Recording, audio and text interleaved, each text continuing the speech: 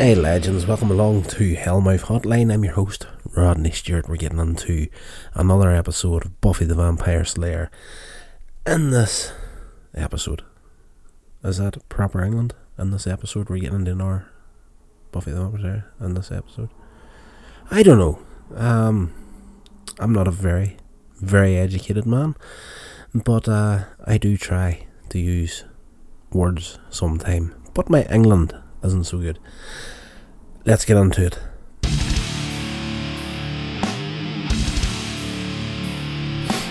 Alright legends, welcome along to What's My Line, part 1 of a two-parter here. The original air date was November 17th, 1997. Long time ago.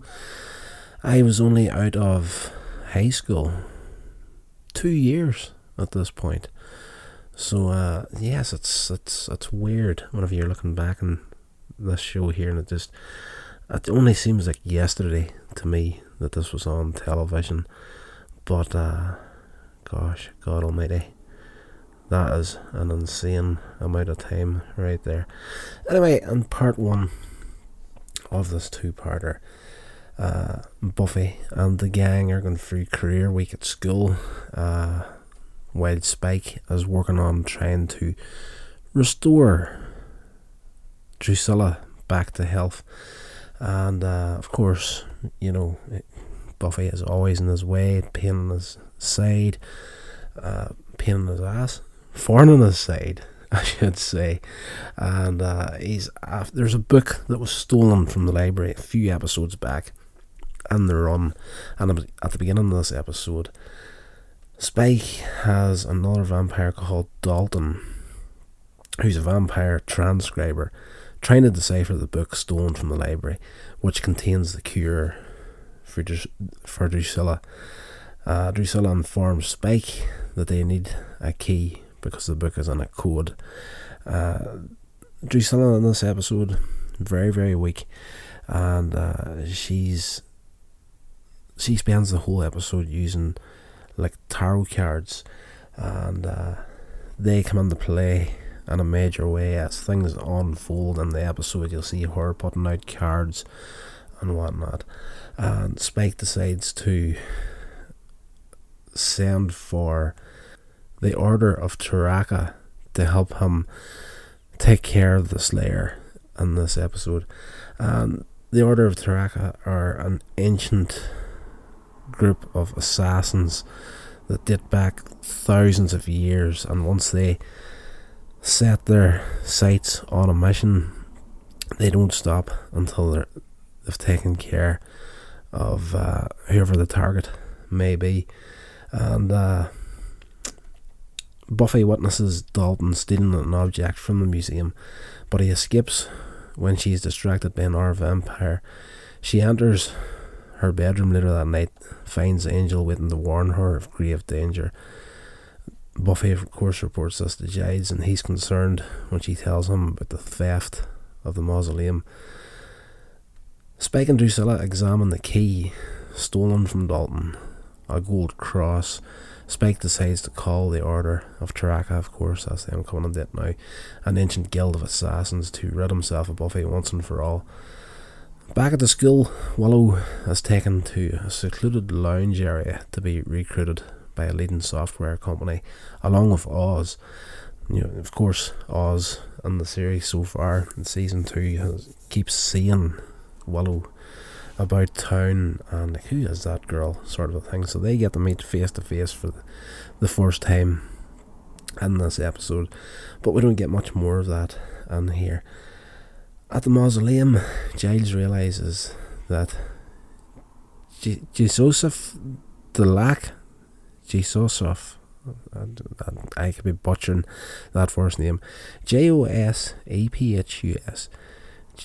Joseph, I'm not even going to attempt to say it. This guy, Delac, the author of the book that was stolen from the library, is buried there, and that the book's key was taken from the mausoleum. Of course, we've already realised this at this point. This is just the good guy sort of playing catch up at this point.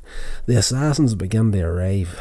A large intimidating man exits the bus, and a door-to-door beauty salesman attacks Buffy's next-door neighbour, and a young woman attacks an airplane worker in the cargo hold of the plane, escaping with little difficulty. Now, as I said, Drusilla's using tarot cards throughout this episode, and of course, while each assassin has been introduced into the story, right here we're seeing her setting out a tarot card for each one.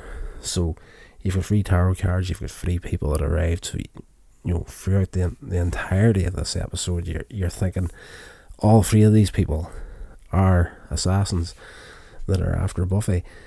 Giles tells Buffy, Xander and Willow about the Delac cross, which can be used as a key, and he enlists the help with further research. Enlists their help with further research. I really need to write these notes out a little bit better. I can't even read my own writing. That's how professional I am. Buffy arrives at the ice skating stadium for a date with Angel. He's set this up the night before. He's like, Tuesday nights, as the skating rink is closed just outside of town, and Willow helps Buffy get out of the whole research thing to go meet Angel, but not telling Giles, of course. While she's on the ice, she's attacked, but she's got there before Angel, but Angel arrives in time to help her fight off the assassin, whom she kills with the blade of her skate.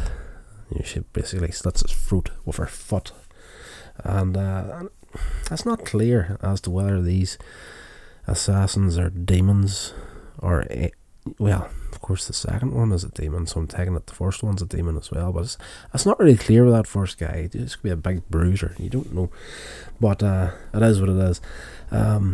Angel, recognising the assassin's ring, warns Buffy that she should leave Sunnydale and hide, and he's just like, these guys are not to be messed with. The female that got out of the plane earlier on in the episode is watching from the shadows in the ice skating rink.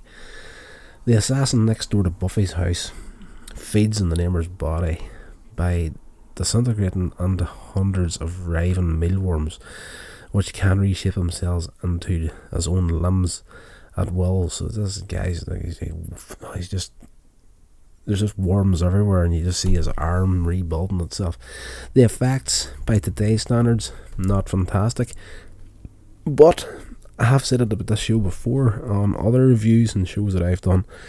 I'm into amateur filmmaking myself, and I'm completely self-taught. And the thing I enjoy about shows like Buffy the Vampire Slayer and the stuff that came out around about this time was when the visual effects in television, of course you don't have the big Hollywood budgets in these shows, so a lot of the times they're doing stuff where you can kind of see, you can kind of see behind the curtain, if you know what I mean. You can see how the effects are built and put together and whatnot, and that's very, very educational for me. Besides being a very entertaining show, it's highly educational to learn stuff. Yes. Where were we at in these notes? Buffy is paranoid and jittery, suspicious of each person who passes by her in the hallways of school, including Oz. Buffy arrives at Angel's empty home and falls asleep in his bed. And Angel, he's off. He goes to Wally's bar for information, and throws the vampire face on and starts threatening Wally to tell him, basically confirm Angel's suspicions that Spike is behind the assassins. Before Angel can leave, he's attacked by the mysterious female. Again, at this point we're still thinking, she's part of the Order of Taraka as well. She locks him in a metal cage in the front of an eastern window with only a few hours until sunrise. Back at the library, Giles realises that the missing manuscript contains the ritual to restore the weakened vampire back to health. Of course, that's all stuff that we've already gotten as the viewer earlier on in the episode, and there's a lot of stuff in part 1 here where the good guys are kind of just researching all the time and just playing catch up to get up to speed of where the viewer's actually at in the episode. Xander and Cordelia go to Buffy's house to see if she's there. Nobody knows where she's at. They're ringing her, trying to get her. There's no answer on her phone.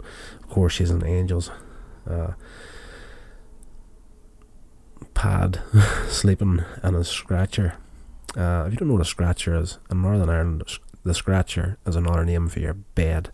So she's on the Angel's scratcher, taking it easy, and Xander searches for Buffy in Buffy's house. Cordelia waits downstairs and she hears a knock at the door and lets in the mealworm assassin. He's posing as this guy selling beauty products, and of course Cordelia, she's into her looks and beauty and whatnot, and when he offers her a free sample, she's like, yes, come on in, and the door closes. That's the last we see of them.